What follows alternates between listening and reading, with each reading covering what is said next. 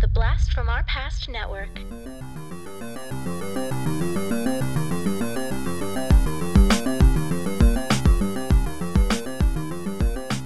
Hello and welcome to the Blast from Our Past podcast. We're the podcast that gives you full-on movie breakdowns, TV show reviews, and a whole lot more, all from the things of our nostalgic past.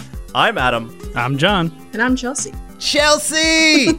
Oh, we're so excited to have you, and only you, on the show. We have had Max on our show before when we talked our top 10 nostalgic wrestlers. We've had you on our Throwback Trivia Takedown when you took down two of your co-hosts. That was good. In one. That was a lot of fun. But yeah, we have got you, the Duchess of Horror, for our episode that today is a mummified episode for us. Right. So, yeah. So tell us a little bit about yourself. Tell us a little about your podcast, everything Chelsea. Yeah, okay. Well, I am part of the Ready to Retro podcast with Max and Chris. I guess I am the Duchess of Horror, dubbed by Max. Mm-hmm. So I'm more the horror side of that podcast. Yeah, I don't know. I just love horror movies and Halloween. So this is like a perfect episode for me to be on. So anything Halloween, horror, spooky, I enjoy that. Very much so. Because nothing says horror like a Disney made-for-TV movie. Yeah, right. Yeah, yes. Maybe the scariest thing I've seen in a long time. Yeah. Yeah, all right. But were you a Disney Channel fan, growing up? Oh, yeah, definitely. Yeah, I did all, Okay. all these movies. Yeah, Halloween Town. Okay. What else we got? Like, Don't Look Under the Bed. Yeah, all of those ones. Even the non-horror ones. Or Halloween ones, I guess. Yeah, I watched all those. Perfect. All right. Well, yes, today we are talking everything that has been wrapped up and mummified. We are talking the Disney Channel original film, Under Wraps, that came out in 1997. We are talking the kids' action cartoon, Mummies Alive. And we are going to do a casting of Mummies Alive as if it was using actors of today. And Chelsea, you're going to join us just for this first portion because that's what you care about. You loved your Under Wraps. So, yeah. Yeah. But less so on your Mummies Alive. Totally cool with us. Yeah. John.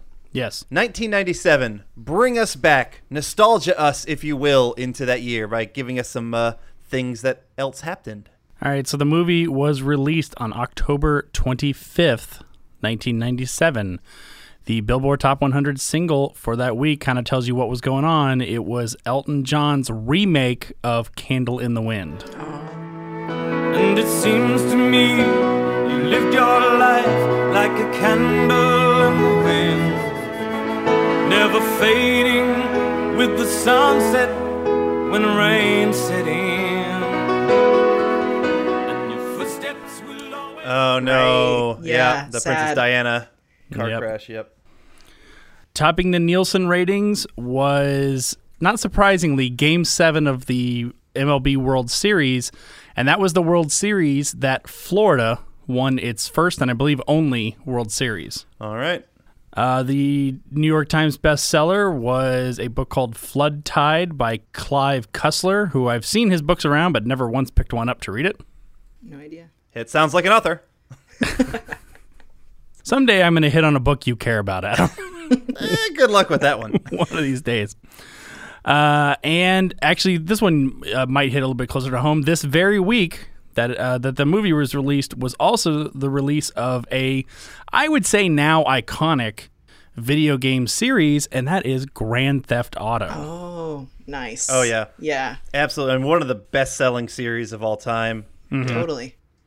I've only played 2 of them. I've played Vice City and I've played 5. I think those are the ones I've played. I've played 5. I mean, I still play 5 probably now and then. And then, yeah, I played Vice City a couple times before, yeah. I think Vice City was the most fun, personally. Oh, totally. Yes, because, we started a nostalgic podcast. It's all very 80s themes. Makes sense.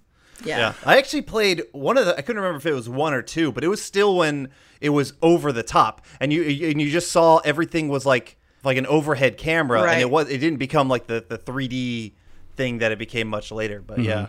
So I've only played a couple of them as well, but it's a fantastic game series. They've done so much with it. Yeah. And my fun little fact for 1997 was, oddly enough, on my birthday that year. So when I turned 17, a woman by the name of Julie Butterfly Hill ascended 180. She's my butterfly, sugar baby. Sorry. Come, my lady. Come, my lady. All right, what about her? She ascended 180 feet up into a redwood tree called Luna. That was the name of the tree. To stave off the Pacific Lumber Company, and she lived on 2 6x6 platforms for 738 days. Wow. Until she finally came to an agreement with the logging company. So she lived up there for just over 2 years. Wow. Well, I mean, so she came to agreement. Hopefully, she helped save some tree lives. Luna's life, maybe. Yeah, I did look up into it. They did reach an agreement, and I think they agreed to not cut down that tree and nothing within like a 200-yard radius or something of the tree. Okay. And then about 2 years later, some jackhole went in with a chainsaw and started marking up the tree. Oh, womp womp. Sorry, butterfly. Should have lived in it maybe a little longer. I guess. Yeah. All right, that was 1997. All right, 1997.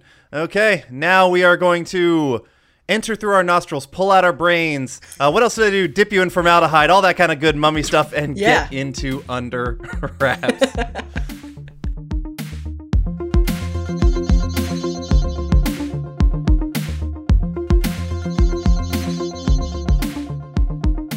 All right, Under Wraps, as John mentioned, aired on October 25th, 1995 on the Disney Channel. This film is considered to be the first Disney Channel original movie. Before that, they were called Disney Channel Premiere Films, or that's kind of what they call them now. And there were some ones that I remember in that time. Susie Q, which was with Amy Jo Johnson. Wish Upon a Star with Katherine Heigl. And then my personal favorite, which is on our list to do eventually, John, Seth Green was in it in Airborne, which was like a rollerblade movie. And I know you already dealt with one rollerblade movie when we talked to Brink, but this was another one that I liked a lot. So you're going to have to deal with that one at some point as well. Actually didn't think that Under Wraps was the first one. For like the longest time I thought it was that movie Can of Worms. I don't know if you've seen that. That's another one. Okay. And No. For a weird point in my life, I always thought that was the first one, and I didn't know that Under Wraps was the first one. So. Yep. It's exciting. I mean, it just started off a whole just slew of Disney Channel original movies that people are so nostalgic. They're more popular than they've ever been, like right now, because the age group is grown up now to the point where they're like, all the DComs. So. Yeah, exactly. Yes, all the DComs. I mean, they don't have these on Disney Plus though. Some of these. I mean, they Under need Wraps. to step up. Yeah, there's no Under Wraps on there. That bothered me. But I mean, the other huge ones, John, that are on my list. Like I definitely watched. I had a crush on Xenon. Everybody had a crush on Xenon. Watched on Johnny Tsunami. Who's Xenon? Xenon Girl of the 21st Century, or what is it? Whatever it was. Xenon, yeah, that's it. Yeah, Girl of the 21st Century. Yeah, she's great. And then Xenon the Zequel. Right? The sequel, John. So then everything should just be called Zequels. Yes. Lame. But yeah, as Chelsea already mentioned, Halloween Town was a big one for our generation, particularly Halloween kids. And then, that's got to be the top High School one. Musical. High School Musical was the one that blew it up, though. I was at that point when High School Musical came out. I was sort of like kind of tapering off, enjoying that kind of fare at that point. Yeah, I was done with it by then. But there was like a good time span where I'm like, okay, I remember all these good ones, and then High School Musical was definitely not for me at that point. I think that was like probably 2005 or 2006 maybe, and I was like a teenage. I was like, nah, this isn't my thing anymore. Yeah. So, all right, this film was directed by Greg Beeman, who directed the Daniel Stern film Bushwhacked. If anybody remembers that one, we did talk about him maybe. He did direct the movie Brink, John, which you and I already talked about, and we both loved it. It was an amazing film. I know you adored it even more than I did. That was a lie. John hated it. I'll let you have your moment. That's the rollerblading movie that with one kid is Eric in it. Von Detten. That's who I'm thinking of. Yes. Yeah. And the evil team X-Blades with their team Pup and Suds. I can go through the entire plot right now, Chelsea, if you want, because I love. Or you know what? Anybody can just go back and listen to our episode where Brink episode part 2. Yeah. He also directed episodes of Heroes, Smallville, a whole bunch of other different TV shows, and he's a producer on the show Stargirl recently as well. This movie was written by Don Reimer, who has written some other stuff I've heard about, actually. Big Mama's House, The Santa Claus #2, Surf's Up, the animated movie, and then Rio, the animated film, and the sequel to Rio. Okay. So, actually some decent writing credits. At least one good movie in there. Yeah. Which one? Which one? Big Mama's House, right? Come on. No. This is when like all the comedians were putting on fat suits. This is like during the Norbit, the Clumps, all that kind of stuff. No, I thought Rio was actually really well done. Yeah, that is good. Animated Yeah. movie. Rio 2 was okay. You know, it's a sequel. Gotcha.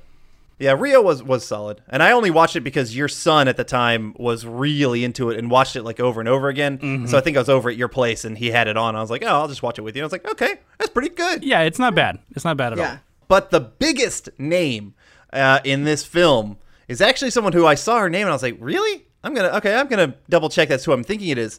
The casting director, Judy Taylor, has the best credits by far.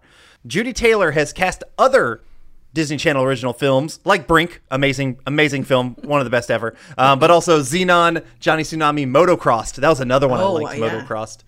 But besides that, she was the casting director on Goonies, all 3 Back to the Futures, Short Circuit, Inner Space, Indiana Jones and the Last Crusade, Turner and Hooch, Honey, I Shrunk the Kids, Total Recall, Arachnophobia, Sister Act, D2, D3, Free Willy, Heavyweights, and just a fuck ton of other films. Wow. So what you're telling me is that casting directors will work for anybody. Yeah. Yeah, they got to get paid, John. But hey, aren't we aspiring casting directors with this podcast? Yeah, exactly. Everything that we do kind of leans that way. Yeah. I have no shame. I'll cast Under Wraps too. Yeah, there we go. Say, John, that we gotta save that for our exclusive. Okay. People got to pay the big bucks to get our Under Wraps. We know they're going to pay for that one. Well, I think they're thinking about doing like a remake and putting it on Disney Plus. I don't know if you read that, but I have not. When I was going into my Under Wraps research, it looks like they want to do a remake, put it on Disney Plus maybe for next year. I guess there was a lot of like Halloween stuff that they wanted to do for Disney Plus this year. It just couldn't really happen. Mm-hmm. So they really want to have like a good lineup for next year. So okay. It's possible it's not on there because of that reason, maybe. So I don't know. Well, Disney can call us. They know where we're at. Yes, yeah. We'll get a casting going. Yeah, who would you put as Harold? Quick question. Throw it up there now. Oh just Chelsea. Oh man, my brain is not firing fast enough for that. I have to do all the all those sounds. Oh my god! I mean, I was pretty good right there. I could do it. It's you. Oh, yes. Yeah. I'm a star. I'm a Disney Channel star. Okay, actually, let's talk about some real Disney Channel cast here. In this film, Marshall is played by Mario Yedidia. Yeah, I think. He wasn't in really hardly anything else. Jack, that movie, the Robin Williams movie. Mm-hmm. That was about it that I recognized. Gilbert was played by Adam Wiley, who he was, of the kids, easily the one I recognized most. He's been in Picket Fences, Child's Play 2. But I actually remember him best as one of the kids in Mr. Kimball's class in Kindergarten Cop. He was. He was also in the show called The Torkelsons. I don't know if you ever watched that. That was a very early Disney Channel show. I think it was on there or some other channel, but I remember he was on that too. If anyone is on TikTok, Adam Wiley actually has a channel where he just talks about acting stories from when he was a kid. Wow. That's really cool. That's really cool. Amy was played by Clara Bryant, who, not much else, didn't really notice anything else that she was in. She's in another Disney Channel film called True Confessions, and I think that also has Shia LaBeouf in it as well. It was like a more serious, like Disney Channel movie. Like he had like a disability or something, and she was like the older sister. That's the only thing I really remember her from, and then I don't think she really did much else. Actually, Clara Bryant stopped acting around the early 2000s, and she became a lawyer in Atlanta. Oh. Whoa. I might have to use her sometime. Or no, don't use her. Use our other friend Jody at the Jody Sellers Law Firm, because he sponsors so many episodes. Maybe we can get Clara Bryant to sponsor, and then we have a lawyer off between the two of them, John. It's a lawyer off, folks, to the death. Yes, lawyer off. Love it. All right. Bruce is played by Ken Campbell, who I've seen him multiple different times. I probably most remember him as one of the guys that Bill Murray runs into in Groundhog Day. He's got the guy with glasses. Right when he comes out the door from his room. Yes, yeah. exactly. Mm-hmm. Very early in that little inn. He's also in Armageddon. He's one of the guys. He dies at some point. I think he dies on the asteroid. And then he was also in the show Herman's Head for quite a bit, which I never saw, but some people. He was in an episode of Seinfeld, I think, too. Ooh, probably. You should. I need you to know this. You need to figure it out. Yeah, I know. I don't think he hasn't appeared in an episode I've seen yet, but I should know that. I'm excited to see that whenever it happens. And then the Mummy, named Harold, and we'll get to that, naming him Harold, God, is played by Bill Fagerbakke. I've always fucked it up every time we've had to say his name. Uh-huh. I will always remember him the most from the show Gargoyles. He played Broadway. Mm-hmm. He was kind of like the big doofusy Broadway on that one. A lot of people will remember him best from Coach as Dauber in Coach. But people of the younger generations, without question, recognize his voice as Patrick, the starfish from SpongeBob. Yeah, so the whole movie is it sounds like Patrick Star, like running around. Yeah. Like that's what it is, basically. My kids even identified that. That's amazing. Oh, really? Well, because they saw the guy, and actually they know him because we watch a lot of How I Met Your Mother. They recognize him as Marshall's father from How I Met Your Mother. Yeah. And he came on the screen and said, "Hey, that's the guy who also does Patrick." And then from the entire movie on, that's all they could hear. That's all I could hear. Like he'd moan, and then my daughter would go, "Is mayonnaise an instrument?" Is that a line? Yeah, it's a line from SpongeBob. Okay. SpongeBob. All right, let's get into this film. After some cute opening credits, I actually liked the little opening they were unwrapping little mummy things to get. And the music is really good. It's so I hadn't seen this movie in so long, and when the music kind of hit me, I was like, oh my god! It hit like a nerve in my brain. I was so excited at that point.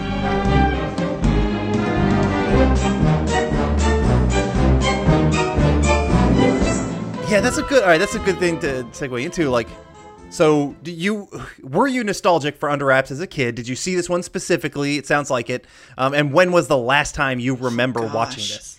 I can't remember. I honestly can't remember the last time I watched it. It's not. I don't feel like Halloween Town overshadows all the rest of these movies. Under Wraps, and there was a one of the last ones I think I watched that was in my age bracket was another one called Scream Team. It had Eric Idle and Kathy and Jimmy. Okay. That was really good. And I feel because of Halloween Town, all these other Halloween ones, they come up, but they're very just downplayed, especially Under Wraps because it was the first one. It's the oldest one, I guess. And so, it does. I don't think it gets the credit. And then they don't even put it on Disney Plus, and it's hard to find to watch on streaming in anywhere. But I remember I thought this was one of the better ones. It was far more entertaining than some of them, and I don't know, the kids were better and more fun to watch and stuff. So I don't know, I liked it. There wasn't as much other than the fact that it's a mummy coming back to life, there really isn't a lot of CGI or anything. It's just them kind of going around with them. So I remember watching this one, similar enough, when it came out around that time, and it being we all liked it. This really did help kick off Disney Channel original films as being something that we all cared about. I liked it when I was younger, and I can't remember the last time I saw it either. It does. Yeah. Halloween Town. See, because they put all their money, Disney put all their money into the Halloween Town cred, and they gave them 2 extra sequels and all this kind of stuff. But which were something Under Wraps garbage. Those other Halloween Town movies suck. First 2 are okay. The other, I don't think I've even thought that much about those other ones. It just the CGI, and it's just it kind of lost its way completely. So well, Adam, I remember the first time I saw this movie. I have a guess when it was. It was yesterday. Yeah. I figure. Well, that's cool. At least you someone a fresh idea on this. Okay. Yeah. When this one came out, you were 16 already, probably well past your Disney yeah. Channel prime, Oh, John. yeah. That's that's like High School Musical and me, 16, and I was like done. Nope. So Yep. yeah. So, all right. Once we get out of those credits, we start a dinner with this family. There's some really bad acting early on. I'm like, I don't remember this family. What's going on? But yes, there's a monster, and the monster kills the dad. I do think the way that the monster killed the dad with this knife that fell into the disposal that's just spinning, and Warthead, the name of this monster, grabs his head and pulls him like down into it. That could have been really gruesome and really fun. But that was it's intense. For Disney, I was like, oh my gosh, they really have like a knife like swirling around. Yeah. And that's the dad from Even Stevens. That actor's name is, I think, Tom Virtue is his name, and he did he was the dad on Even Stevens. So I'm guessing that probably came from this. But that is gruesome. Like I was like, whoa, like dang. I wasn't a big Even Stevens fan. That was kind of like when I was just getting a little bit too old. Mm-hmm. But I do remember the sister, and that's when I was getting old enough to where I was like, ooh, the sister from Even Stevens. Then I forgot everything else. Yeah. I didn't really watch the show, but Christina Romano or something like that. Hello, you are hot. Okay, let's move on. Okay, so yes, it's just a movie. We meet Marshall and Gilbert. Marshall is this big fan of horror films. Obviously, Gilbert is a scared nerd. Of course, he's got a name like Gilbert. That's gonna happen. They head home, and we find out it's kind of around Halloween right now. We also kind of briefly see Mr. Kubat drive by rather dangerously in the neighborhood, and he's got the quintessential creepy house on the neighborhood. Mm-hmm. You know, we find out that Gilbert is the paper boy, and he's been too scared to collect his newspaper route money for 2 years, something like that. And Marshall's like, no, fuck it. We want to do it right now. They go up there. Marshall's trying to get the money, and Mr. Kubat opens the door, and he's got this vicious ass like pit bull with him that scares them away. He's a dog. I didn't know he had a dog, did you? Nope, no information for me. Run!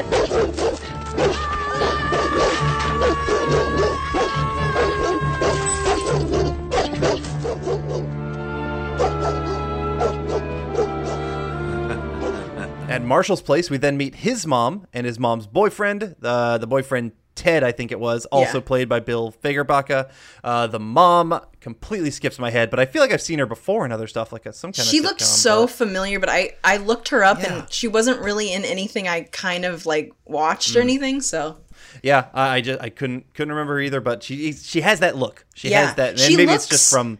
She looks like the mom from like Troop Beverly Hills. She looks like Long. What was her first name? Oh, Shelley Long. She looks a little. I know it's obviously not her, but she had like a Shelley Long kind of look to her. Yeah, you actually you're dead on that one. She really does.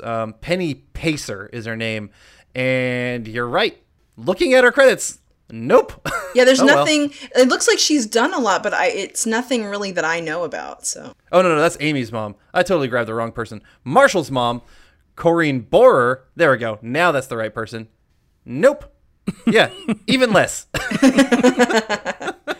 Police Academy 4, Citizens on Patrol. John, do you remember that one? I don't know if I remember. No, but anyway, she's a good Disney Channel mom. That's for sure. We see that Marshall is still kind of bitter about the divorce. He does not like Ted, even though Ted seems like this really super nice dude. He's trying hard. Yeah. Maybe trying a little too hard.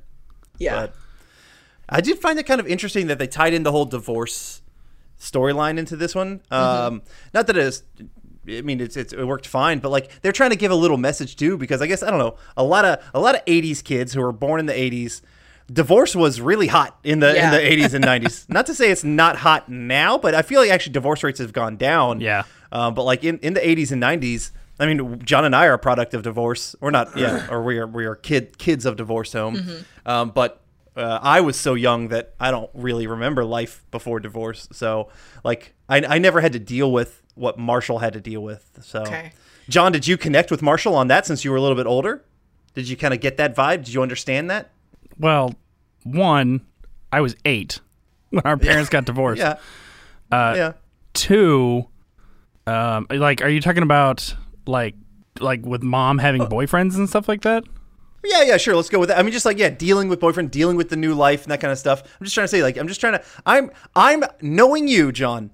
I'm already anticipating your response at the end, your final comment. So I'm trying to, how can I lean you to like connect with this film? That's what it is for me. I mean, I guess there were couple guys I remember mom dated that I didn't particularly care for, but mostly I stayed out of it. I didn't feel like it was my business. Yeah. Well, I mean, it wasn't our business, right? I mean, the ones that stuck around the longest, I liked. Yeah, just fine. Enough. Yeah, and the one she ended up marrying, I loved to death. So yeah, I feel like they kind of did that because they wanted the relationship between Marshall and the mummy to be a little bit stronger. Kind of, I mean, I know it kind of, the mummy is more like they kind of treat him like a pet, kind of. They kind of treat it, you know what I mean? But I feel like, in a weird way, it was kind of like filling in for like dad, kind of a little bit. Yeah, you know, that is weird. And so it is weird, but it's like a male figure, you know, like a way older male figure in his life. So maybe that's what they were trying to make the bond a little stronger between those characters, with him having, the father not really in the picture and things like that. Maybe that's what they were going for, I'm guessing. So no, I think you're right. That makes a lot of sense. And making the same actor be the stepdad, I think that has to tie into it too. So, or not the stepdad, but the boyfriend. So I agree. All right, at school we meet Amy, and she's kind of this I don't know, maybe a stereotypical kind of rough and tough tomboy from the late 90s. Yeah. She tells everybody that Kubat died of a heart attack that night. Okay. Oh gosh. Just something to find out, something to keep in your back pocket for later. And she says her mom's company is selling his house, and she heard that there was like a coffin in the basement, and they want to go find out. Oh snap. Adventure's going to happen. So that night, they get Gilbert, who begrudgingly joins them, and they break into the house on a school night. Okay, I'll admit it. I'm a chicken. I can do that. I have no pride. But if either one of you stop to realize what we're doing, breaking into a dead guy's house, and on a school night. I always like that line that Gilbert kind of, he's such a dork, but he's cute. They hold Gilbert, kind of break in through a window and hold him upside down as he looks around the room, and he sees, like, it kind of the coffin that was pushed over when they broke in, and it has like the mummy hand, and he freaks out and scares. He drops his glasses and they run, but him forgetting his glasses, of course, they've got to go back. And then, because movie, the mummy comes back to life with the moon. It's like, okay, like nothing really magical happened. It was just the movie starts to come alive. The kids right time at the right place, apparently. Yeah, that's exactly all it was. The right time, the right place. Yeah. The kids return, this time using the key from Amy's mom, and they search the house. And not too long into searching the house, the mummy busts through a door, and they're all scared as hell. They're running through the house. It chases them. Cute little one moment where it turns and sees a toilet. How it would recognize that as a toilet, because mummies didn't have, the ancient Egyptian culture didn't have indoor plumbing, I don't think. But it sees Did it. Did they make like a zip noise too? Like, I feel like there was like a slight zip, and I'm like, what? And yes, and it relieves himself for a while. Haha, hilarious and cheesy. As Gilbert tries to run by at one point, the mummy grabs and lifts him up. Didn't even wash his hands afterwards. Gross. But lifts him up and returns his glasses. Oh, how nice. And then when Marshall's watch goes off, the mummy's all scared about it. And then Marshall's trying to, comfort him and whatnot. And we find out, honestly, that this mummy is just it's a big dumb thing. Yep. A big dumb puppy. Yeah. What we know about mummification, they take everything out, like all your organs. Yeah. So he really shouldn't even have, Yeah, they take your brain out through your nose. Mm-hmm. Right? Yes. And then they put them in those jars. I think I think the Egyptians left like the heart in because they felt that was sort of like the brain. But everything else was like removed, so. Marshall decides that he wants to keep the mummy. And so they lock it in the house and they'll return. The mummy, they're like, we'll be back tomorrow. And the mummy goes, We'll be back tomorrow, okay? okay. I'm like, God damn it. Like, I'm just like looking, like my eyes, I think, went way back in the back of my head when that happened. I was like, oh. Because it wouldn't speak, ancient Egyptian dialect or whatever. It understands completely. It grasps English very quickly. It does. Next day at school, they think about what to do.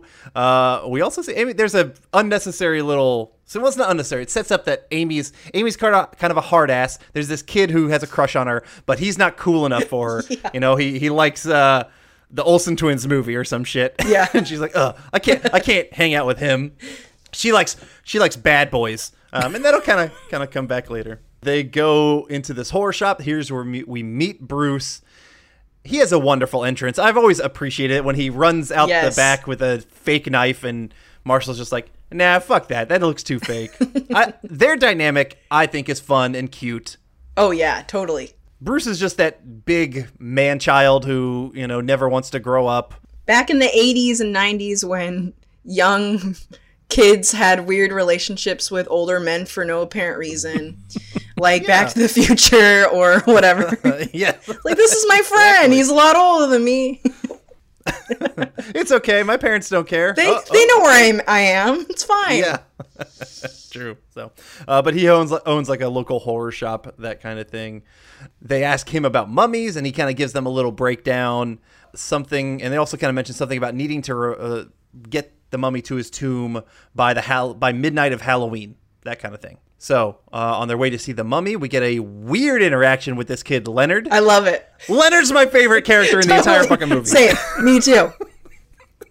It's not a blanket, it's a rag, in case I gotta wipe something down. Want to see me pick my scab? Get out of my way, Leonard, and take your blanket with you. This isn't a blanket, it's a rag. I carry it around in case I have to wipe up something. Exactly. You want to see me pick my scab? Like random gross stuff. But that kid, unfortunately, really stopped acting. He only had like 2 credits, but I thought his delivery was I was just going to say, perfect. Interesting delivery. Yeah. Loved it, though. Great. Yeah. He could have played like that same character in like 100 different Disney Channel movies, and I would have been like, "Oh, fucking thank you!" Leonard shows up. But the way he says things, that's a mummy. Like, what the hell? That's a mummy. Yeah, it's good. But he tells them that a truck took everything. You missed the big yellow truck. What yellow truck? The one they loaded all Mr. Kubat's stuff into. But and that the basement's been emptied and whatnot, and so we also find out that the truck is about to come take everything, but the basement has already been emptied, and we kind of know that the mummy's out on the loose right now. Like, oh god, okay, what's going on? We cut to the Dairy Freeze, obviously rip off on Dairy Queen, and we get a little cheesy scene where he's like yelling at the speaker, and this lady who actually was an actress. I recognized her in some other stuff. Yeah, she looked familiar. Can't remember off the top of my head. Mm-hmm. But she was like taking his order and kind of thing, and at the end he's kind of like meh, and just kind of walks away and steals a drink. It's just, your impression of him is very accurate. Okay. So good. Thank you. Well, you're Leonard. I was very impressed by your Leonard. So.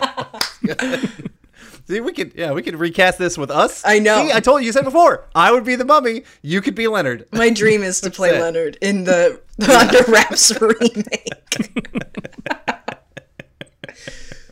So, I do like the little scene here where he kind of walks around this kid. This kid just calls him ugly, calls him like crazy. And the mom, who's turned around, is just like, we don't do that. Some people are born special. And he's like, well, this guy's really special. Well, he's really special. Yeah. Oh, that's cute. Kids say the darndest things, don't they? They do.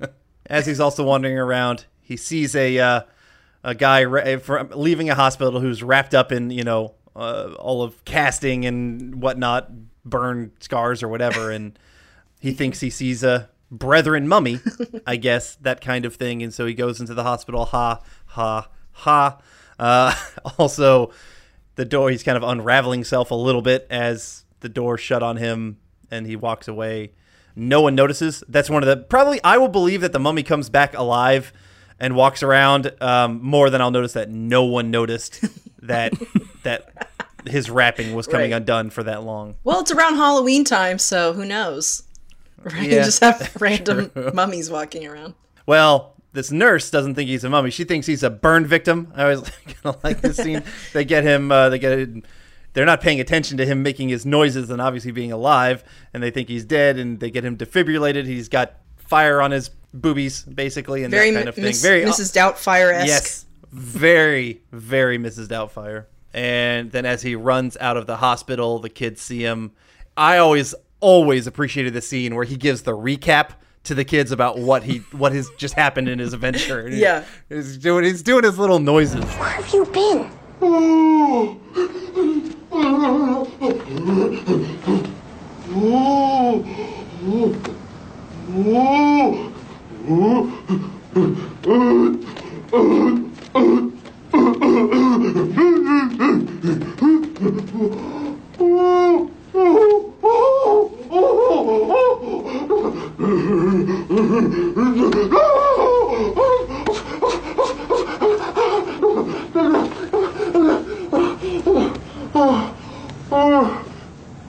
You know, the scary thing is, I understood every bit of that. I liked when he does like the door with his hands. I always like that. Yeah. Yes. Yeah, his physical comedy is pretty solid. Oh my gosh, Fingerbaka does I mean, I guess kind of, he had similar kind of big doofusy stuff as Dauber in Coach, and so this kind of this works well. Makes sense. They take him to Marshall's house, and in his room, into his room, and his mom thinks it's just a new prop. He's got all these Halloween props. His room is funny. Awesome. If you're like a horror kid nerd, that's like the room you want. It makes sense. I could totally see you digging that one. Oh, yeah. All right. I'm not a big horror person. Under Wraps is about as hard as I go. Oh, no. I mean, I've seen some other stuff, but, it's just I don't get that. I like thrillers. That counts, right? Okay, yeah, sure. Close. But I don't love, like, even though I love gore. I love action, and I love action gore. Mm-hmm. But when it comes to, like, the horror gore, not that it freaks me out. It doesn't bother me one bit. It's just not something I seek out. Sure. Okay. But some people love it. They decide to call him Harold. Okay. I mean, that's a thing. And we find out that Harold likes this cheesy music. Gee, you must really love that song.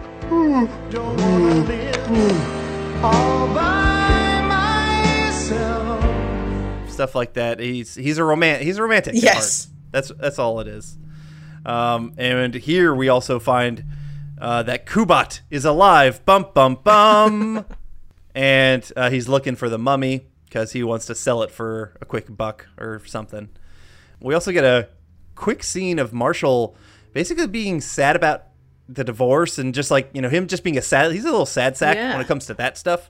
And Marshall's dad. Sorry, Harold. Harold. I have all this. There's too many names because he played Marshall's dad, and then there's Marshall in this movie, but his name is Harold. All this kind of shit. Sorry, but he gives him a plant to try and make him feel better.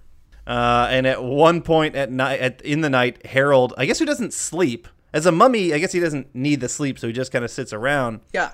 He's playing with a koosh fling shot. Do y'all remember the koosh fling shots from the 90s? Or the koosh balls? Yeah. Koosh balls were fun. We had definitely had some koosh balls. You just throw them around. But the koosh fling shot was where it had a little like extra rubbery band string and that little thing that you flew it at and you could like hit stuff with it. It was awesome. The best toys were like the toys that you could like take someone's eyes out. Totally. From the 90s. But he flings the koosh ball out the outside, so he tries to get it, and of course a dog has it, and so he's got to chase it. But then he sees the Eye of Ra on one of on a bus. That's what it is. So he goes chases that, and the dog barking wakes up Marshall. So now they have to go try and find him, and they realize he's over at the museum, and so they go there and they see Harold, and he's looking over like this big exhibit that's got old other ancient Egypt stuff, and they find out that he might have been a high priest to a queen. Mm-hmm. He opens the sarcophagus, and it's a wonderful queen. We see her eyes. She has full makeup on, of course, as that would still last. Right. perfectly. But he has a matching necklace to her, and they were in love. Oh, Is that when they talk about celibacy? Yeah, it might. Yes, they do talk about When it. the kid asks what's celibacy, and the girl goes, "No chicks," and he's like, I could never do that. And then she's like, "You'll get used to it." Yeah. I mean, those jokes were still funny as an adult, absolutely. Some of like the slapsticky stuff here you don't love, but those kind of things, it was weird coming from kids. Oh, totally. But it's the same thing with like Hocus Pocus being like, a virgin needs to light the black flame candle. It's like, why are we talking about this in the kids movies? I mean, in the 90s they didn't care, but now you wouldn't talk about celibacy and virgins and children's films. And he was he's like a in Hocus Pocus, he was like a sophomore or a junior. Yeah. And it's like, it's everyone out there, if you're a sophomore or a junior, it's not a problem if you're a virgin at that time. Don't think everyone else around you is having all the sex, because they're not, and that's good. Right. We were all virgins at that time, and that's the way it should, or most of us were. I certainly was. Most of the high school could go light that candle. Don't worry about it. Yeah, exactly. They then realize that he needs to get back into his sarcophagus, but security arrives. Oh no, so they have to head out. At Marshall's place, we see Leonard again. Yes! he sees the mummy. What's that?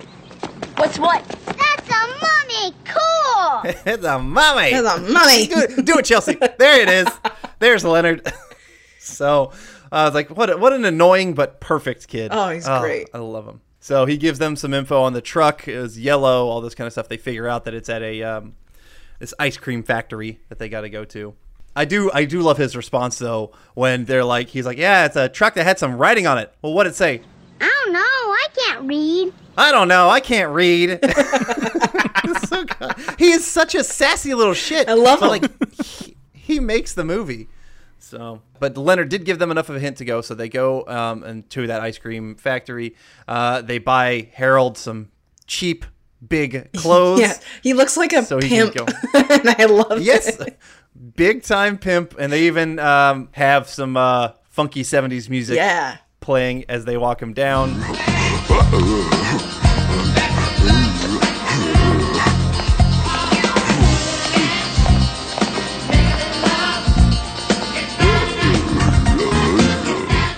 They get to the ice cream factory. Marshall goes... Oh, there's a cute little interaction with Harold and this other chick who was dressed very 70s-esque.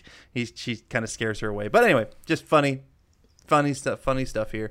Marshall goes in, sees Kubat, and they kind of like go back out. They got to figure out what to do. They're going to have to prep and plan for this. So they want to go over to Bruce to kind of get him to... he's got a car big enough to help drive the sarcophagus out of that factory.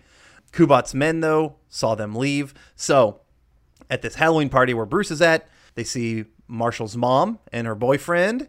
And again, immediately just seeing her having a good time and being happy with somebody, he turns into an angry little shit, which I kind of want to smack him over the back of the head. She's happy, you little fuck. Let her.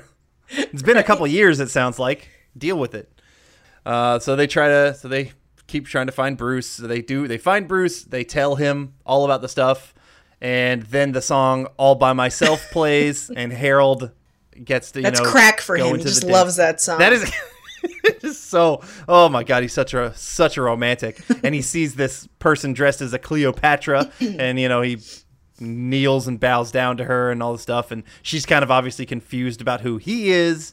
But then Gilbert finds a different mummy thinking it's Harold, and he's all this hilarity ensues, but it's actually his principal, which is kind of funny. So Gilbert kind of backs away being a nerd. Bruce doesn't obviously believe them on the mummy stuff. Then we see that they're that mix-up of that Cleopatra girl on the dance floor, and then the other person thinks it's her husband, who is the principal's wife, all this kind of shit. And so the Cleopatra is like, oh, well, who the hell are you? Takes off his face masking, and of course, he's ugly as shit. He's a mummy. And they all scream. Everybody runs out. I like when he does that face with yeah, it's great. Hi, oh, moo. Yeah. And so as they leave the place, Kubat's men do come trying to get them. So they all get into Bruce's car as Harold holds the door, if you will, as they escape when Kubatsmen are coming. I think this is 100% where George R. R. Martin I know, right? got the hold the door, because Harold is just like, go, and they're getting in the car, and he's holding the door, John. He's hodoring.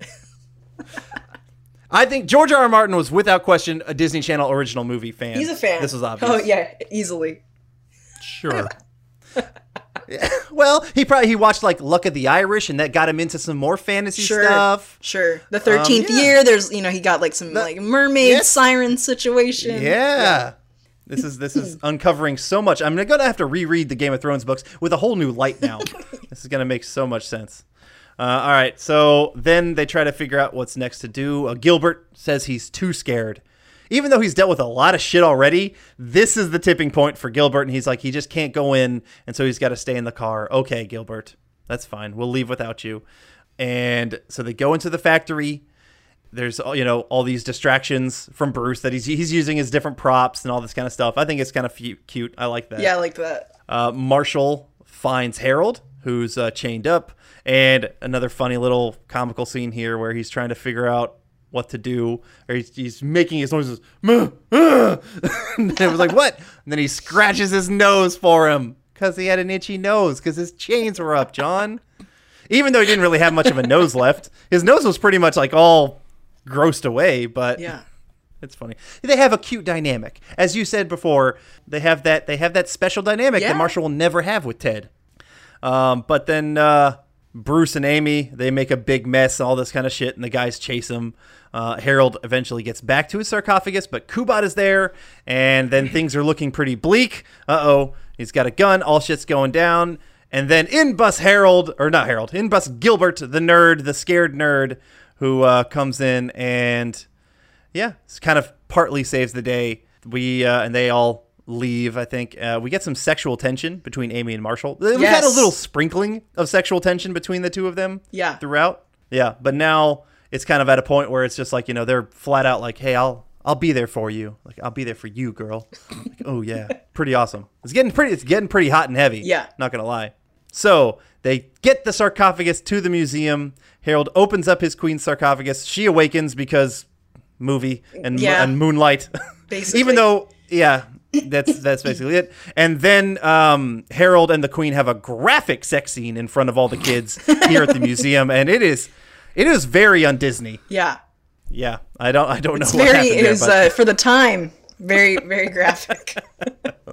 No, but they're reunited. Super cute. Marshall says his goodbyes, and Harold goes into his sarcophagus, and he's saved. Yay! The mummy is saved, and that's all over. We then have some kind of wrap-up scenes here at Marshall's place. He's kind of taken down all the horror things from his room. He's, I guess, decided to grow up a little bit, because some of that shit's real, Chelsea. He's dealt with some real shit now. This kid's seen some things.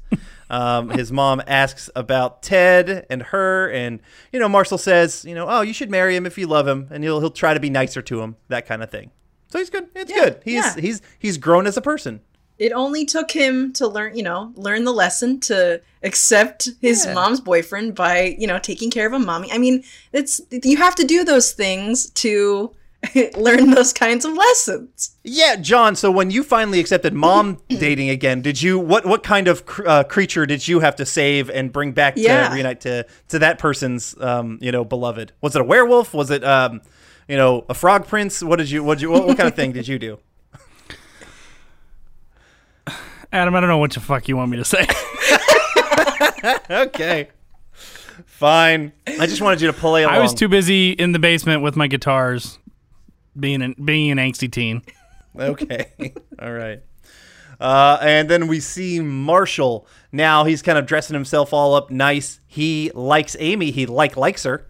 And she comes over, and there's kind of some more sexual tension. And then they have a graphic sex scene. Very un-Disney. Just the two of them going at it. No, of course. Instead, they insult each other as a little flirt. It's cute, kind of what they were doing earlier in the movie. And the movie ends. And that is under wraps. But it's not the end of it. I want to hear all things Chelsea. Tell me, start us off. You kind of kick off everything. What is your thoughts? What are things that you appreciated about rewatching this film? What I did notice and remember was as I was watching the film, there was certain little like clips in the movie that I remember. Like I'd watch the Disney Channel all the time as a kid, and so I'm trying to remember the kind of commercials they would play. I guess just regular commercials, but like they're constantly always promoting the new show, the new movie, the new like music week or what Halloween week or whatever. I mean, you see that as much as you see the movie. Just they loop that to you, like you got 8 o'clock, this is on. I'm like, okay. So I remember when they were advertised, like whenever. Probably not specifically that year, but like, a Halloween's later on, they'd be like, Under Wraps tonight at 8. And then they'd show like the little like trailer for it, the little overview. And certain scene, I just remember it's like him, the mummy falling down, like in the background, while they're talking. That was like a cue. The mummy holding the dinosaur head and flashing it forward really quick to him, and Bruce doing like wiggly fingers. I'm like, oh my god, like the ad is like ingrained in my head. I'm like, I built the ad in my head from watching the movie. It was like putting a puzzle back together. It was crazy. So that's what I remembered most of it, is just the advertisement to watch this movie. Marketing works, and Disney knows how to market. Yes, they do. For sure. Definitely. But yeah, I always remember really, like I said, really enjoying this movie. Again, it wasn't on heavy rotation as much as the others. Growing up, I was definitely a Halloween Town fan. I was right around, I think, her age. Maybe she's a little bit older than me. So it was like the right age group. She was a girl becoming a witch. It's like, of course, how am I not going to eat that up as like a little girl, So, but this was great too. I mean, I loved this. I thought it was really funny. Again, watching it, all the little clips and scenes, like him throwing, I think as a kid, him throwing away like the drink in the trash was funny to me. Because I don't know. I just thought that was funny. Yeah. I don't know. I looked it up. I guess this whole movie was filmed in Chico, California. Oh, okay. I was wondering that because they got all these pans of like the movie theater that they were at, and certain background shots of them walking around and like the houses. And I looked it up, and it was, I guess, all filmed in Chico, which I thought was pretty cool. But yeah, and like, the movie gets you really into the Halloween spirit. I think I definitely didn't really remember the Halloween party part of it. That they didn't put that in the ad enough, I guess, for me to remember that portion. But I'm like, oh crap, okay, yeah, it's like on Halloween, there's the party and all that. And so yeah, watching that gets you very much in the mood for Halloween, and it's definitely one of the better Disney Channel original movies for Halloween. I think I'd rank it pretty high next to Halloween Town. I'm gonna give number 1, whatever. But I'd rank it, pretty high next to like Don't Look Under the Bed. That Scream Team movie is really good too. There's some other ones that aren't like I'm trying to think, which I didn't really like Twitches all that much or whatever. That was sort of like when I was a little older too. But yeah, it ranks high. It sets a good bar. I think I like it. Yeah, I think that's a pretty valid statement. As an adult, I was so happy the movie was over. There was similar with you, Chelsea. There was a lot that I remembered. Like I didn't flash back particularly the cut of the commercial. Yeah. But like there were absolutely scenes, particularly the way you call it, like the way he did the door when he was remembering, kind of going over his stuff. Just other little things that either Harold would do or Bruce would do in particular. I kind of liked them. They were the most, vibrant in the show, other than Leonard. Once Leonard started talking, I was like, oh my God, this little fucker. I love this dude. I want to adopt him. I want a Leonard of my own. Yeah. But besides that, for a kid's movie, this is fine. And I would absolutely be happy to show this to another kid who would be like in that right age range, around like that 10, who, if they're into that kind of stuff. And it's a TV film. It's not. Yeah, it is. We're reviewing a movie that never made to theaters. They just made it for TV. So I mean, you got to kind of take that into account too. As an adult, I found myself rolling my eyes a lot during like, really? Yeah. Oh, you're doing that? Okay. But the nostalgia in me was still strong enough to be like, Okay, not to say I had a good time, but to say like I had a time. Sure, and, yeah. And it wasn't particularly a bad time. It was just a time. And so I still will appreciate Under Wraps. You're right, it's definitely not the best Disney Channel original movie. For me, that probably always will be Brink myself. But for like Halloween ones, the Halloween Town one was just so much stronger, and a lot of people love it. But not enough people give Under Wraps the credit it deserves for being a solid one of those films. So someone who had no nostalgia for it, let's go to him next. And it sounds like you might have shown this to your kids as well. I did. We all watched it together as a family. Oh, okay, cool. Nice. I think they had a good time watching it. They laughed a lot. I couldn't tell if they were laughing at the movie or laughing at the movie. Okay. So, but I'll sum up by saying at the end of the movie when it was over, I looked at my wife and I said, well, it was better than Brink. Oh, no, it wasn't. Brink is amazing. You're an idiot, but John. not by much. Chelsea, do you want to be the new co-host of this podcast? Because fuck you, John. I'll watch Brink, sure. Yeah, it's good shit. What was that, John? It was okay? It was. I was able to sit through it a lot better than I was able to sit through Brink, and that's about as much as I can say for it. So I do have a question, though. So this movie, so you were saying you're not really into horror that much, and this is as close to horror you get. And I guess I described this movie more as like a Halloween film, honestly. What I don't know if you said it on another episode, but what's like your top like Halloween film? I wanted to know. Like what's a Halloween movie you put on every year? You're like, okay, like this is first of all, it's a good movie. Like I enjoy this film, and this is like puts me in the Halloween spirit. I just watched it 2 nights ago. I think it was Friday night. And it's not. I wouldn't even. It's hardly a horror film or hardly a Halloween film, but it gets me in that mood. Rocky Horror Picture Show. Oh, okay. I fucking love Rocky Horror Picture Show. That's a great one. Yeah, that's a yeah. I remember I watched that for the first time when I was like 13 on Halloween. My mom finally let me watch it, and I just looped it like crazy because I absolutely loved it. But yeah, that definitely is a movie that could put you in like the Halloween time mood. Yeah, that's a good answer. Yeah. Yep. My internet was down. It was crappy, and I was like, "Damn it! I wanted to do something." And so I looked through all my DVDs, like, and I try to watch Rocky Horror probably like once every 2 years or so, or maybe every year, somewhere around that. But it's just like I like the musical aspect of it. I love Tim Curry in it. Oh my god, I love so much about it. It's just so quirky. It's so weird that like I feel like it just gets me. So that's my number one. Are you ready for your mind to be blown? Yes. Yeah. Yes. I've never seen it. No, I've never seen John, Rocky Horror not Picture Rocky Show. Horror. Well, do You would probably not like it. Do you like transvestites and musical and aliens and particularly all of that? Do you like all those together. things? Because it's the movie for you. I mean, I'm willing to give it a shot. I've just never been in a position to watch it. God, I don't know. Someone coming Missionary in position like this later on. I'm not sure about it. Oh, sorry. Oh, that was God. a good joke. That was a damn good. Sorry. Anyway, go ahead, Chelsea.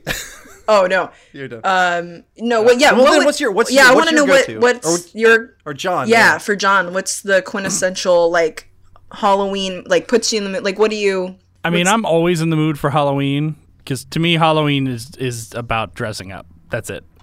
Yeah. And we do that at our house all year round. That's awesome. It's a big cosplayer. Yeah, that's great. Like we don't need a reason to get dressed up. So, I mean, I guess I don't watch a lot of scary. The scariest movie. Well, it doesn't have to be scary, but like maybe Halloween themed or fall themed, I guess. I don't even know if I have an answer for that. Oh, Aliens. Sure. Hell yeah. Sure, that works. That's about the best I got. Yeah, there you go. All right. That ends our discussion on Under Wraps. Chelsea, is there anything else you want to mention, you want to bring up before you leave us? You've been fantastic. You're an awesome Disney Channel original knowledge, and everything has been great. I try to bring all my knowledge about Disney Channel original films to this podcast. I don't want to leave people, wanting more. I got to give them all I got. No. So, gotta give them that. But yeah, if you enjoy me being on this podcast, I think you should tune in to Ready to Retro, the podcast I'm a part of with Max and Chris. We've been doing all month long, we've been doing 80s vampire films such as Fright Night 2, Near Dark, Vamp, and of course, you can't forget The Lost Boys. So if you really like that kind of thing, check us out. We're on pretty much all the podcasting platforms that you can think of. Just Google it. You'll find it. It's Ready #2 Retro. We're on Instagram. We post a lot of stuff over there. And yeah, it's just been a lot of fun doing. Theme months are always fun, and I love vampires. I am currently drinking out of a Merlot's Bar and Grill mug from True Blood.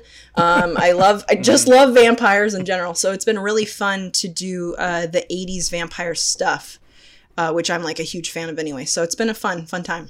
So let me ask you this, because this is I find this to be kind of a divisive subject amongst I guess vampire fans. Okay. Are you pro or anti Anne Rice? I'm pro Anne Rice. I've always liked Interview the Vampire. My mom read all the books like when they came out back like when the 70s or early 80s, and we have like all those old paperbacks of them, and I've read a couple of them. So I've always liked that. Yeah, I've always liked Anne Rice stuff. Definitely. Okay.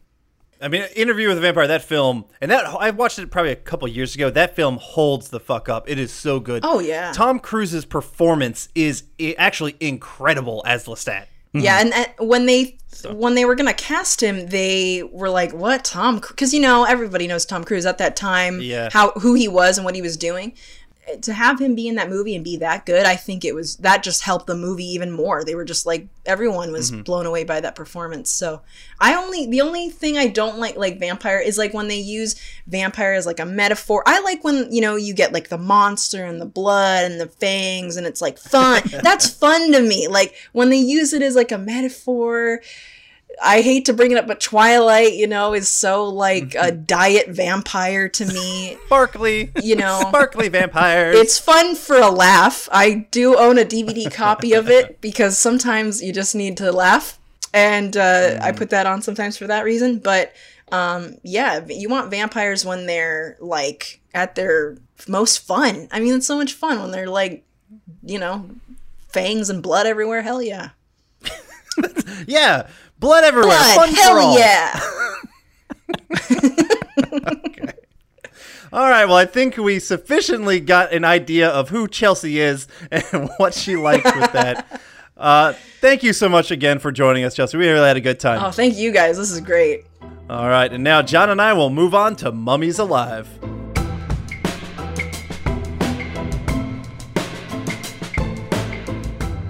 Mummies Alive, also from 1997.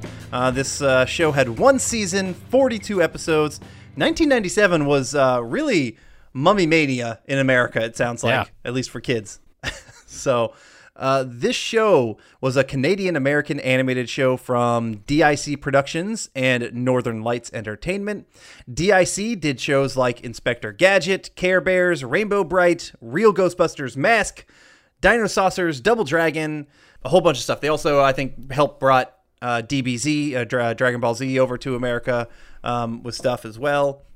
And Northern Lights Entertainment is Ivan Reitman's company, who Ivan Reitman was the director and producer of Ghostbusters 1 and 2. He directed Stripes, Meatballs, Twins, Kindergarten Cop, a bunch of stuff. I did see his name on the credits, and I thought that was weird. It flashed through, and I was like, did that just say Ivan Reitman?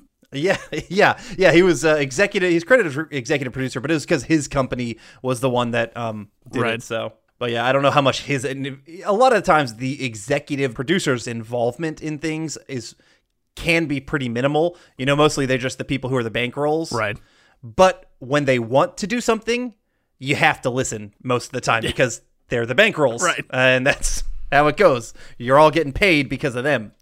And that's why the producers are the ones who win the Best Picture Oscar. Like, it's not. It doesn't go to the director again unless the director is also a producer. It's the people who own the film, and it's the producers. So, yep. Music for Mummies Alive was done by Ron Wasserman, who he is best known as doing music and the theme song for Mighty Morphin Power Rangers. If you remember that one, so catchy. Go, go, Power Rangers. Yep. Cast on this cartoon, Presley is voiced by Bill Switzer. Little guy. Hey, I don't even like cats. Why am I upset? This is starting to get weird. Bill Switzer was on the X-Men Evolution show. I think he voiced Cannonball. He's a voice on the Sabrina animated show. Plenty of other stuff. Jakal was voiced by Dale Wilson. You are wise, young prince.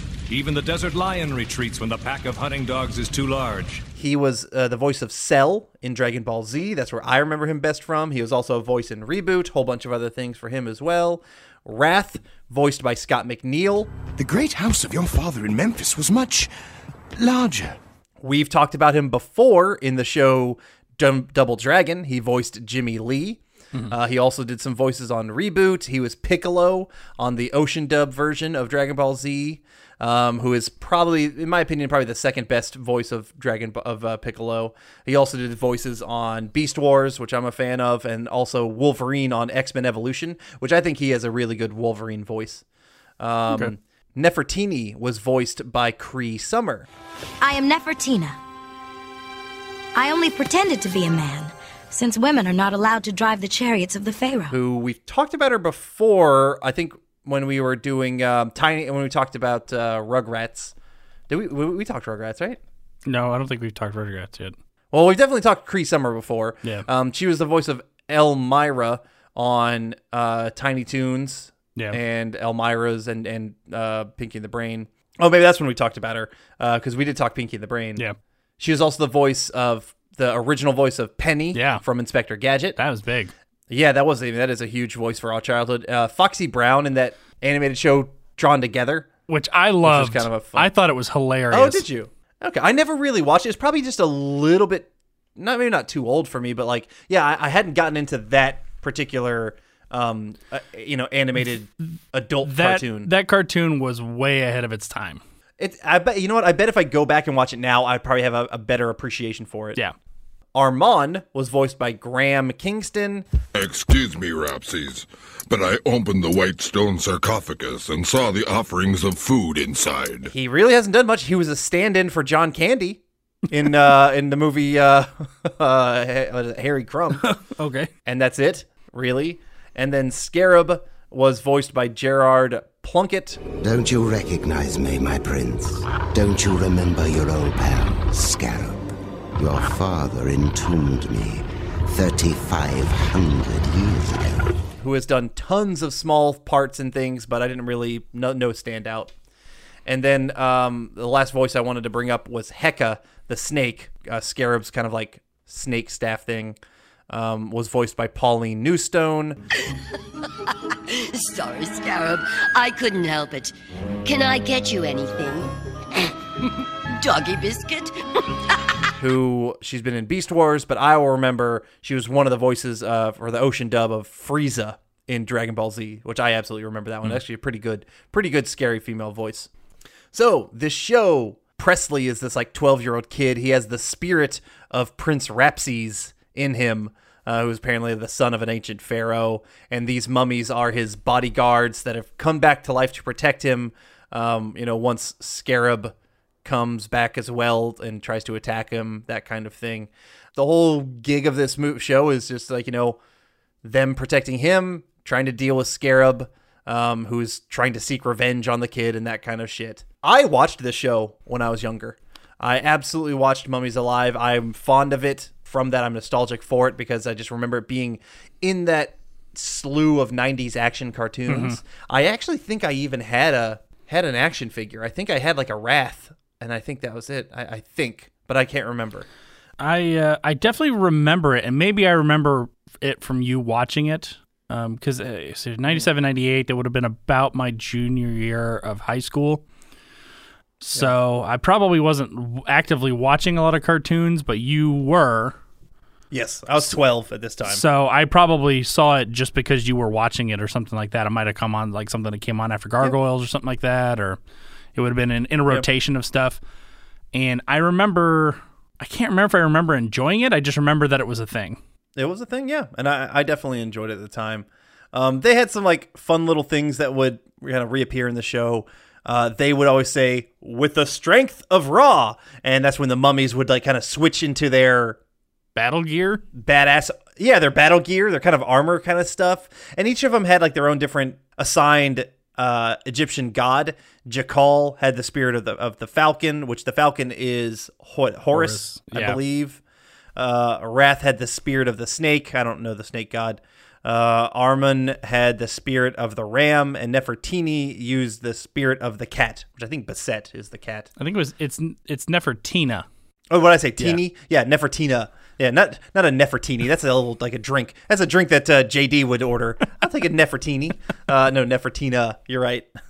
If you watched episode 1, there was actually a small little thing where the other guards didn't know it was a female, and they called her, because females weren't allowed to be, pharaoh guards, but Presley could tell right away, and she's like, yes, so could Rapsies. And it's like, oh, damn. But I remember when she took her helmet off, I was like, you know what? I remember Nefertina. I remember being like, damn, that mummy's hot. That's a hot cartoon mummy, you know? She was definitely the best looking out of them. And I'm like the only one who I think you saw her whole face, right? Yeah, the others maybe were mostly always wrapped up. Well, but yeah, you could see Wrath's whole face, I guess. Yeah. But like you never see his whole head. He had that the Queen Nefertiti kind of hat, whatever that hat type is. Yeah. So, but you're right. Yeah, Nefertina was the only one who wasn't fully covered. Maybe because they had to add that kid sex appeal. I don't fucking know. Yeah. That way there was no question that she was a girl. Yeah. But they did have, each of them kind of were like separate. You know, I feel like when you're in a team, you have to fit into like a certain archetype. And so they did. Jakal was the leader type. Armon was the tank type. Wrath was kind of like the magician type. And then, as it is, Nefertina was the badass female. Like they didn't give her anything other than just being the badass female. No, she had a whip. She had a whip. She was but that's not like a type. The whip type. Well, like if I was gonna put them into like RPG, so like, so like Jakal was the leader, but he was also the pew pew because he had the bow and arrow. Yeah, he did have a bow. So he was the distance fighter. Wrath is your tank, Armon is your tank. Wrath is your support and a little bit of melee because he had a sword. And then like Nefertina is just like your melee fighter. She just gets in there, scratches, and she's the brawler. Fair enough. Okay. They would have to go rest in their sarcophagi to kind of replenish their power, things like that. Cough, gargoyles. Cough, cough. Gargoyles had to replenish their power, during the day by being stoned. Yeah, you mentioned gargoyles earlier, but by being stoned. This show had a lot of similarities, where like they had like that one central person. Gargoyles had Elisa Maza. This one was who they trusted. Theirs was Presley the kid, and they would kind of protect them and things like that, and have to do, I don't know, ancient power, mystical fantasy action, very much like that. So just not as popular, not as good. Scarab also had his own set of kind of badass armor. His is a little bit more armor, and it turned into a big old scarab beetle. And he could fly and shit like that. Which episodes or how many episodes did you watch for this? And did you show, other question, did you show this to your son, who I think might have liked it? So I've actually shown this to my son before, like several years ago I did, and he watched a couple episodes. And I think he liked it, but he did not enough to like continue watching it. Okay. So I have to admit, last night you and I played trivia with our family. Yes. And then you said, see you tomorrow, and that's when I remembered I had to watch Mummies Alive. Yeah, and that was like late, too. Yes, and do the casting. So yeah, I was like, oh, well, I guess I know what I'm going to go do. So I did watch it with my daughter. My son had no interest in watching it again. So I watched it with my daughter, and I asked her, about, I watched 2 episodes. I watched the first episode and some random other episode that I couldn't tell you where in the lineup it's from. And afterwards, I kind of asked my daughter, I said, well, did you like it? And she said, oh, yeah, it was okay. And I said, what was your favorite character? And she goes, the cat. I said, oh, Nefertina? She goes, no, the cat. The cat? The mummy cat? The mummy cat that gets pulled out in the first episode. Yeah. Wow. first episode.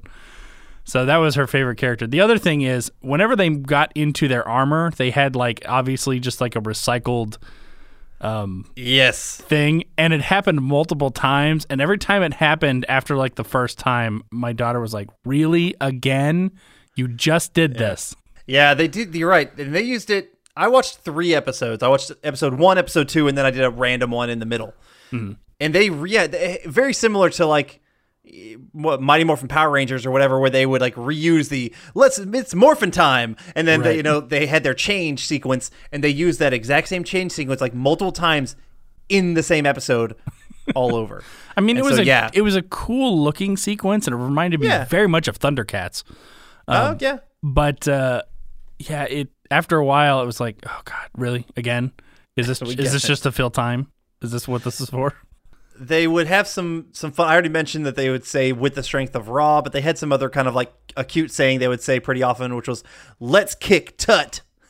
See, John? Because King Tut instead of kicking butt. Yeah, I got it. Hilarious. There were definitely some inconsistencies in this show. Like the Mummies would make puns, and there's no way they would have any. How would they have any knowledge of like that pop culture at the time, or like even when they like first got out, they would say like something or be like, "No, you've been dead for like thousands of years. How the hell do you know this?" My daughter even brought that up. In the first episode, somebody said something about what's a cell phone, and and I think it's Wrath who's like, it would take too long to explain, and my daughter's like, how would he know what a cell phone is? She's a smart cookie. Yeah, that's absolutely true. Yeah. Now, one thing I do want to talk about is that theme song. A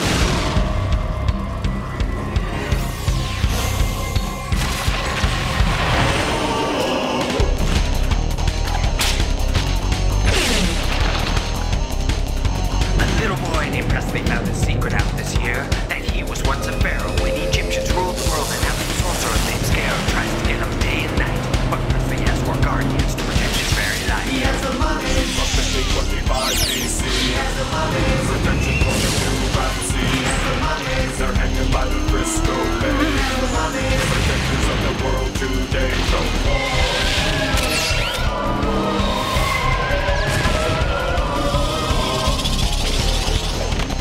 He has the mummies. From 1525 BC. He has the mummies. Protection from the pharaoh team. He has the mummies. They're hanging by the Western Gate. He has the mummies. They're gonna save the world today. The Egyptians reign, the mummies alive. That theme song is very 90s feel to me.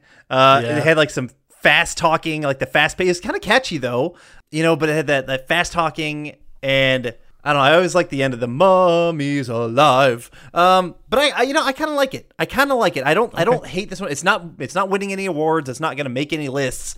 But I thought it was pretty fun. Also done by Ron Wasserman, who did the Mighty Morphin Power Rangers. So it did nothing for me, but no, I don't hate on it. So okay. I have nothing else to really say about the show. I mean, I did, like I said, I watched it when I was a kid. I'll dive into my thoughts, and then you can give yours and anything else your daughter might have mentioned. The first 2 episodes were okay, and then when I skipped to the other one, I was like, okay, this isn't really getting any better. I was hoping that maybe it would kind of like grown. And I would say it wasn't a terrible show, but it definitely wasn't a particularly good show. Yeah. It kind of gets lost for a lot of people in that slew of action cartoons from the 90s. Think like Mighty Ducks. Similar with that, they get overshadowed by X-Men, Batman, and Gargoyles. Those ones are just better shows. And so like all of these other ones, maybe Biker Mice from Mars or something. Like this is just another one of those action cartoons from the mid to late 90s. I'm nostalgic for it. I'm happy I watched it as a kid. I'm happy it's in there, but I'm not really going to go back and rewatch these, even though there's 42 episodes and that's it. It didn't grasp me. But I had a good enough time. I had a nostalgic time putting this on, but I realized that this was not a special show, and that's probably why it didn't get picked up any further. But it's it was part of that 1997 Mummy Mania, I guess, and that was that. I largely had kind of the same reaction. It was, it wasn't horrible. The animation was decent. Mm-hmm. The voice acting was good. The story was a little slow at times. Again, like I didn't hate sitting through the episodes, but like I got nothing out of it. It's an interesting idea, You know, I mean, obviously, a lot of what cartoons are going to do are to sell toys, and like that's an interesting toy idea. You know, we have these like warrior mummies and something like that. So I don't hate the idea. But largely it did nothing for me. I don't think I'll ever go back to rewatch it. I doubt any of my kids will ask to watch it again. So yeah, it was what it was. Yeah, it kind of just was what it was. Yeah, sorry, Mummy's alive, but you're dead to me.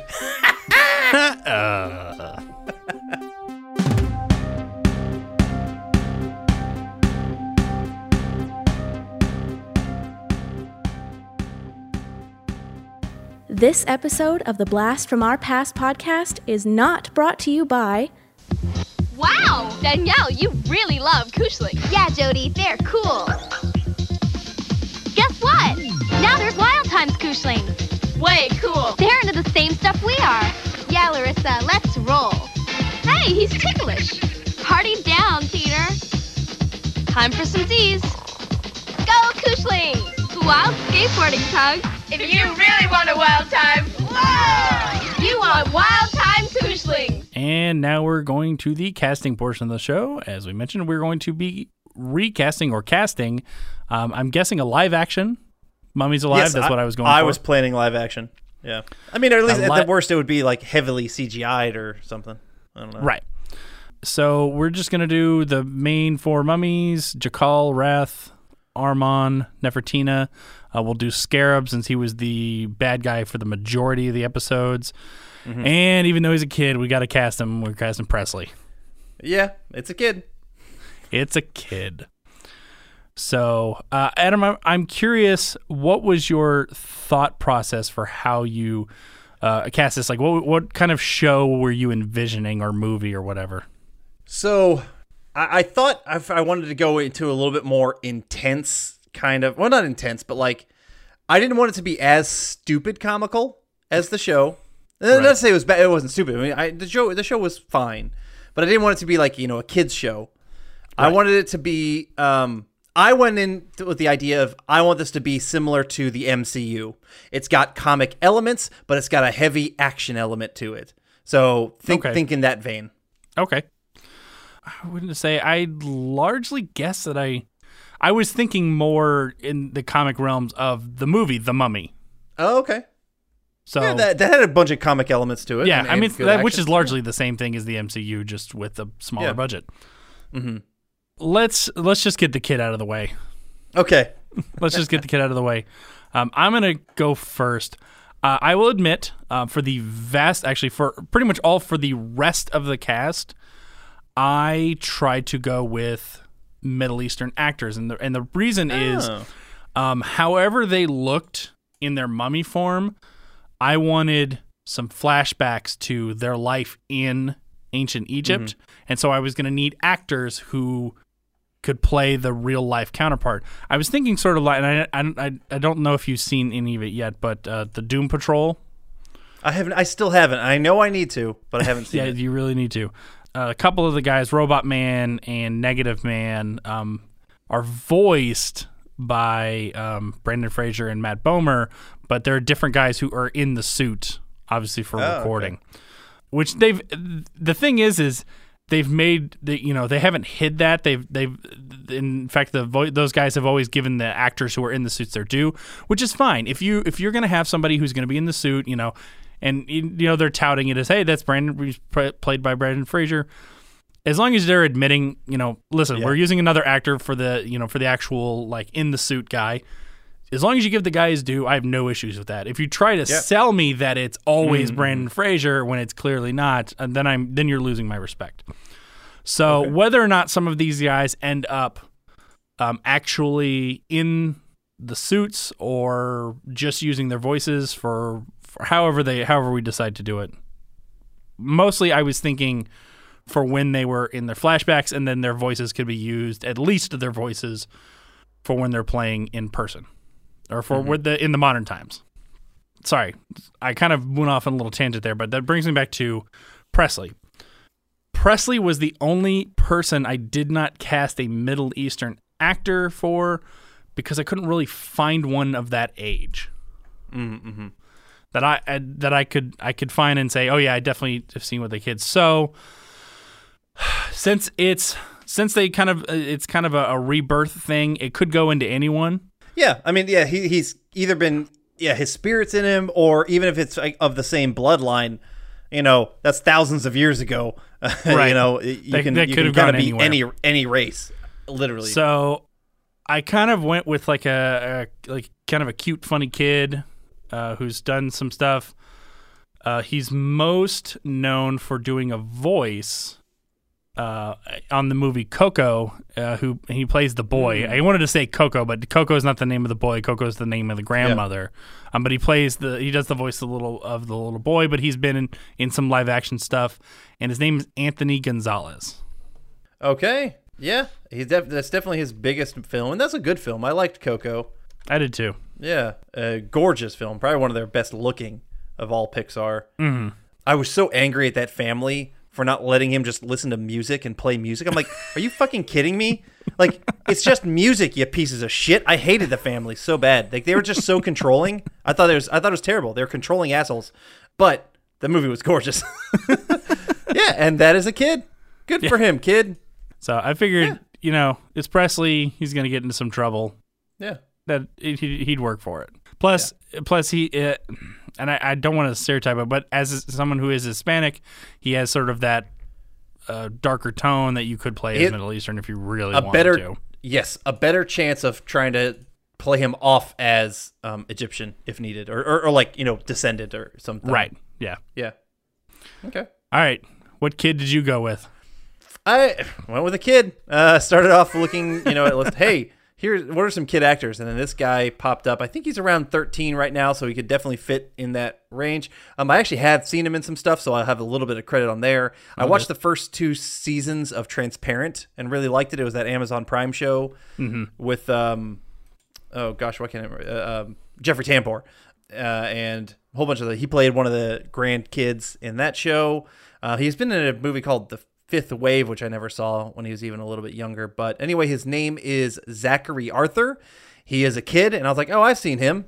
He wasn't terrible in what I've seen him in. You can be my Presley. And that was that. That was the end of my thought process. I'm trying to look to see if there's anything that jumps out at me. Yeah. No, nothing's jumping out at me. But, you got a lot of credits. If he's 13 now, and he's been working since 2013... Yeah, that's 7 years ago. So he started when he was 6. Yeah. Yeah, that's pretty good. Yeah. I can't. It's a kid actor. I can't really fault you on anything.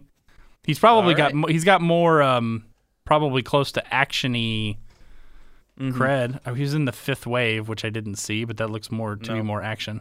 Yeah, I don't really know. It had Chloe Moretz, and it looks like it had action stuff, but I didn't see that either. This brings to mind something that I've been wondering. And actually, I have no idea what the background of The Fifth Wave is. I don't know if it's a book or something like that. But, people have been calling out Hollywood for just doing nothing but remakes of stuff. But anytime anything that's original comes out, it either sucks or nobody goes to see it. True. It's kind of like, it's a double-edged sword because you're calling for more original stuff, but no one's going out to see it. So what you're saying is you want more original television stuff. Yeah. Because people are seeing the original stuff on TV. That's where most of the original stuff is going. All right. I mean, all people only put in their money into like those Disney, remakes on that stuff, or, it's just another Marvel or some movie based on comic books and there's no original stuff. But it's like, you're right. People aren't going to see it. Yeah. So fuck it. That's what people are going to see. And a lot of the stuff that is coming out that seems original is based on something else, a book or something like that, which is not unusual. True. I mean, Hollywood's been making movies based on books since the beginning. Always. Yes, always. Because you've got a good storyline that is a proven track record already. So makes sense. All right. Well, let's go to Scarab. And who did you go for Scarab?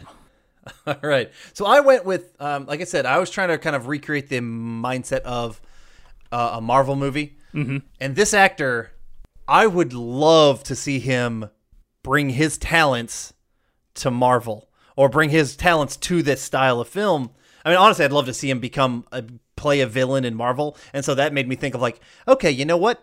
I could see you as this type of villain. He's even kind of got a little bit of this look. I did not go with the I want everybody to be kind of culturally fitting into the Egyptian route. I just kind of like, you know what? We'll let the writers figure out how they want to do it, or who cares. Or just don't address it. It's not a big deal. Yeah. This actor, maybe one of the best actors alive. I think it would be really fun to see him as a terrible scare, as a bad villain, and see what he would bring to it. I put Daniel Day-Lewis as my Scarab. Wow. Don't you think he would be fun as a fun villain in an action kind of comedy movie? That's that's a heavy pull. Yeah. I mean, he's the main villain. I want someone big, but he actually even kind of could have that look. I think it'd be great. I think Daniel Day-Lewis would be fucking perfect. Do you think he would go live in Egypt for a year to really get into? Probably. Isn't he the one who does extreme method stuff? I think he does. Yeah, I think he does do that kind of stuff. I mean, he was a great villain in Gangs of New York. Fantastic villain in that film, and also There Will Be Blood. Like he is strong actor, and obviously he can do whatever the hell he wants. Right. I would love to see him. He would be great for this. You know what? If they announced it that they were doing a Mummies Alive series and Daniel Day-Lewis was going to play the bad guy, I would be front row if you could have a front row just to see what would happen. Cool. All right, so I went with an actor that you're already familiar with. He's a little bit older now, so I thought he'd make good for sort of the older big bad, which is the guy seemed to be. Because when he's in his normal state, he's kind of he's kind of like the Jafar, almost type character.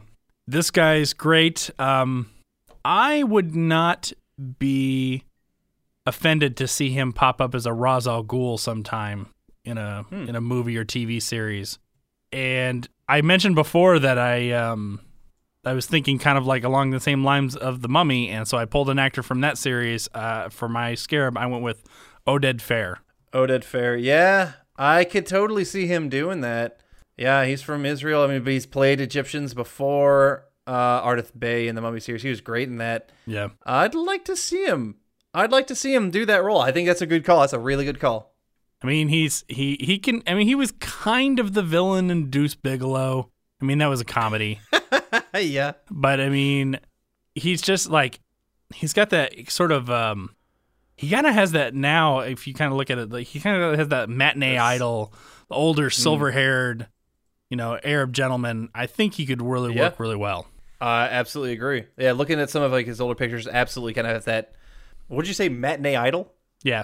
I don't know what that is, but yeah, I'll say really? Yes, he has. You've never heard that term before? I have not. But just look it up. I don't feel like explaining it. Oh, I'm looking at a picture in the show Once Upon a Time. He played Jafar in Once Upon a Time in that show. That is funny. Yeah. Then yes, obviously. There you go. And he played. Oh, he did the voice. Oh no, Young Justice. Is that a live show or is that a cartoon? Young Justice was a cartoon. Yeah. He voiced Ra's al Ghul in. Oh, he did. In Young Justice. Look at that. For 8 years. Jeez. Yeah. Yeah. He was. He played Jafar in three different episodes of Once Upon a Time. So. Perfect. Okay. He's done that stuff, and I think that's a good fit. Okay. All right. Did you do yours yet? Yeah, Daniel Day-Lewis, baby. That's right. Okay. He's the king. We talked about mine for so long, I forgot. He has a left foot. All right, so let's do Nefertina. I will jump in with this one. I didn't reach too far to get to this one. I needed a girl who could do action.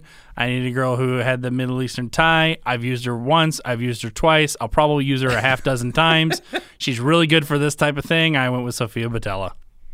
That's a great choice, and she was the only other person I considered for this role, and I almost went with her. And she is a great call, and I would want her in this role as well as I would want. I mean, I couldn't decide between the two. Great choice though. Great choice. She fits perfectly. And my person, even though she is not from the same, she's from Sweden, she has some kind of she's got a darker, more olive skin tone look to her in some of the films that I've seen. I think she could play, she's done action stuff, particularly with the Tomb Raider films. She's fantastic. I think she has a similar vibe to Sofia Boutella as Boutelle enough. I went with Alicia Vikander as my Nefertina. How do you spell that? Oh, she was the first one in the podcast. Oh, she was in Ex Machina. Yeah, she was the robot in Ex Machina. Oh, yeah. But in Tomb Raider is probably mostly what I'm thinking of most, her action stuff from that. Okay, cool. I like her. Yeah. Those are probably my two favorite, when I'm looking for thinner action, small female or that kind of thing, Sofia Boutelle and Alicia Vikander are my top two, and we both got them. So okay, cool. I like that. All right, Armand, who's kind of the bumbling idiot, kind of. the big oaf. He's a big oaf. So who did you go for your big oaf? Well, I told you I was going for a MCU vibe on this one. And when I think big oaf who's comical, kind of dumb, I think of Drax. And so I said, fuck it, I want Dave Bautista. I went with Dave Bautista as my arm, and he would be he plays the tank already. He's got comical elements. He's a good call. He is a good call. He's probably the best call, honestly. He's better than, I would just say it's a better call than what I picked, but I went in a slightly different route. And I'll kind of explain, I guess. But no, I mean, I can't argue with that. I mean, he's perfect for that. Okay, cool. Plays a big dumb oaf. So as I said, I wanted to stick with actors who were of Middle Eastern descent. Although Bautista kind of still has that look to him, so I think that could work. Yeah, I think he's got some Greek. His father was Filipino and his mother has Greek ancestry. So yeah, I mean that kind of a lot of that. So I don't know why I went this way, but I did. I just decided to find a big guy, a big Middle Eastern guy. I don't know if you didn't go with the Great Khali, did you? No. Okay, thank God. He's a wrestler and he's a terrible wrestler. No. I went with this other guy who is a bodybuilder, and his name is Omar Kamel. Could you spell that last name? Kamel. Kamel. Oh, he doesn't even really have a picture on IMDb. He's not on IMDb. He's not an actor. Omar Kamel. It's like camel with a K. Yeah. Why wouldn't you go if you're going with a Middle Eastern bodybuilder, go with Big Ramy. I don't even know who that is. You just type in Big Ramy and you'll be like, okay, the dude's like he's huge, but I mean this guy's fine too. But if I had to pick a Middle Eastern, Big Ramy's easily the biggest or like the biggest name in bodybuilding. He is a big Ramy, and he's Egyptian. Yeah, and he's exactly. He fits perfectly. Bro, at least with those two things. Okay, he's 30. Wow, he's he's 36 and he looks like he's 50. Big Ramy? Yeah. Well, bodybuilding puts a lot on you. He's won the Arnold Classic before. He's placed second in Mr. Olympia. He's a pretty popular bodybuilder, and he's Egyptian. Okay, this picture doesn't even look real. There's no way that one of them's. Are you talking about the third picture when you search Big Ramy? I think so. That's not. Okay. That's obviously fake. That's big photoshopped. Okay. But there are other ones that are legit, and he's like a 320-pound mass monster. He's a big dude.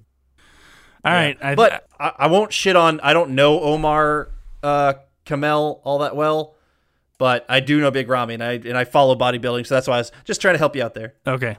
I mean, I think they both have the look. I think it would come down to which one of them could act better. Yeah, and I don't know. Or if they would just do the thing where somebody would just dub his voice.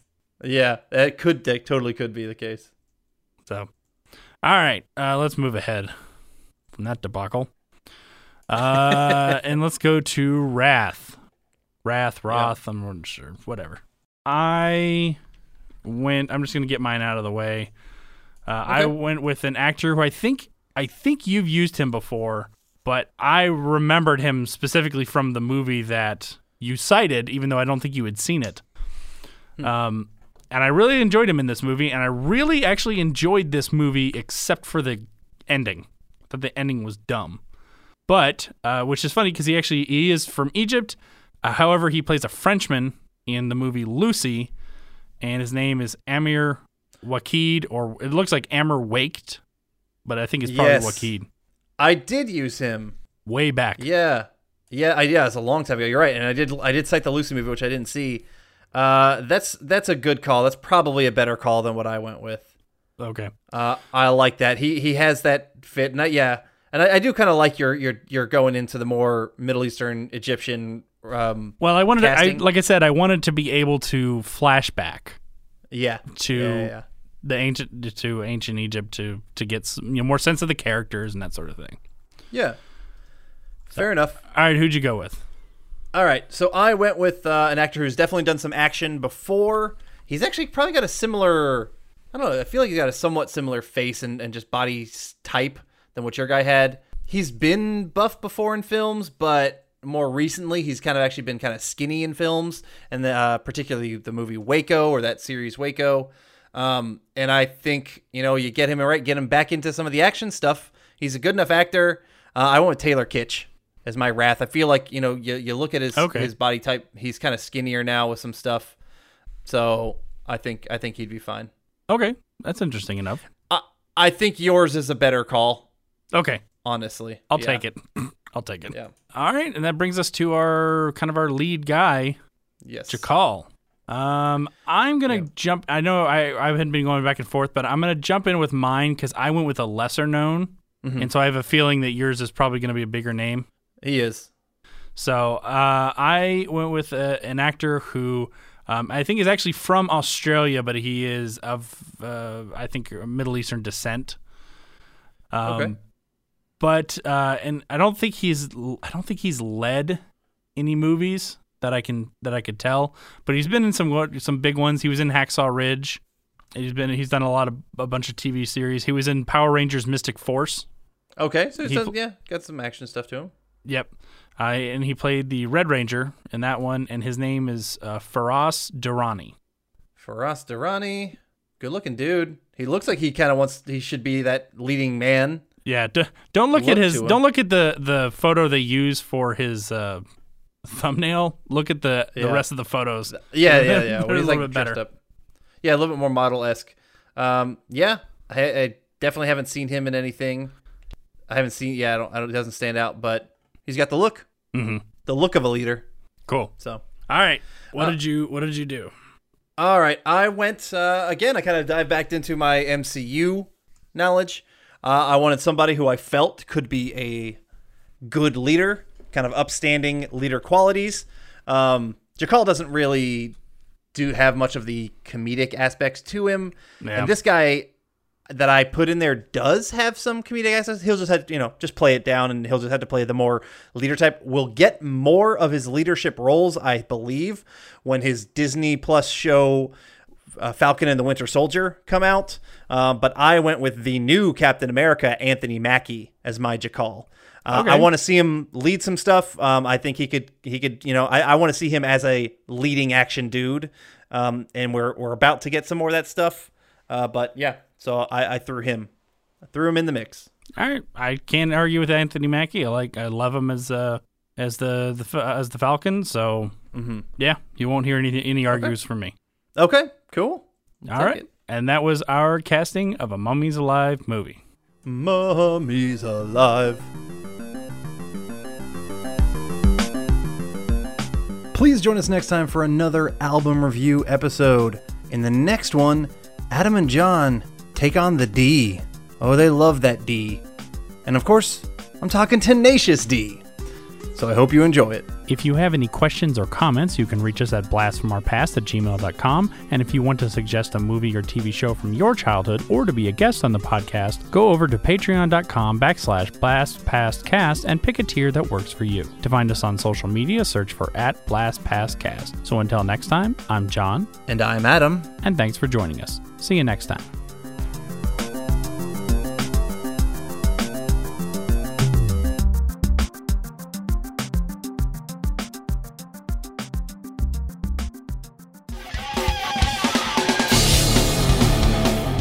Have you been wondering where's the beef?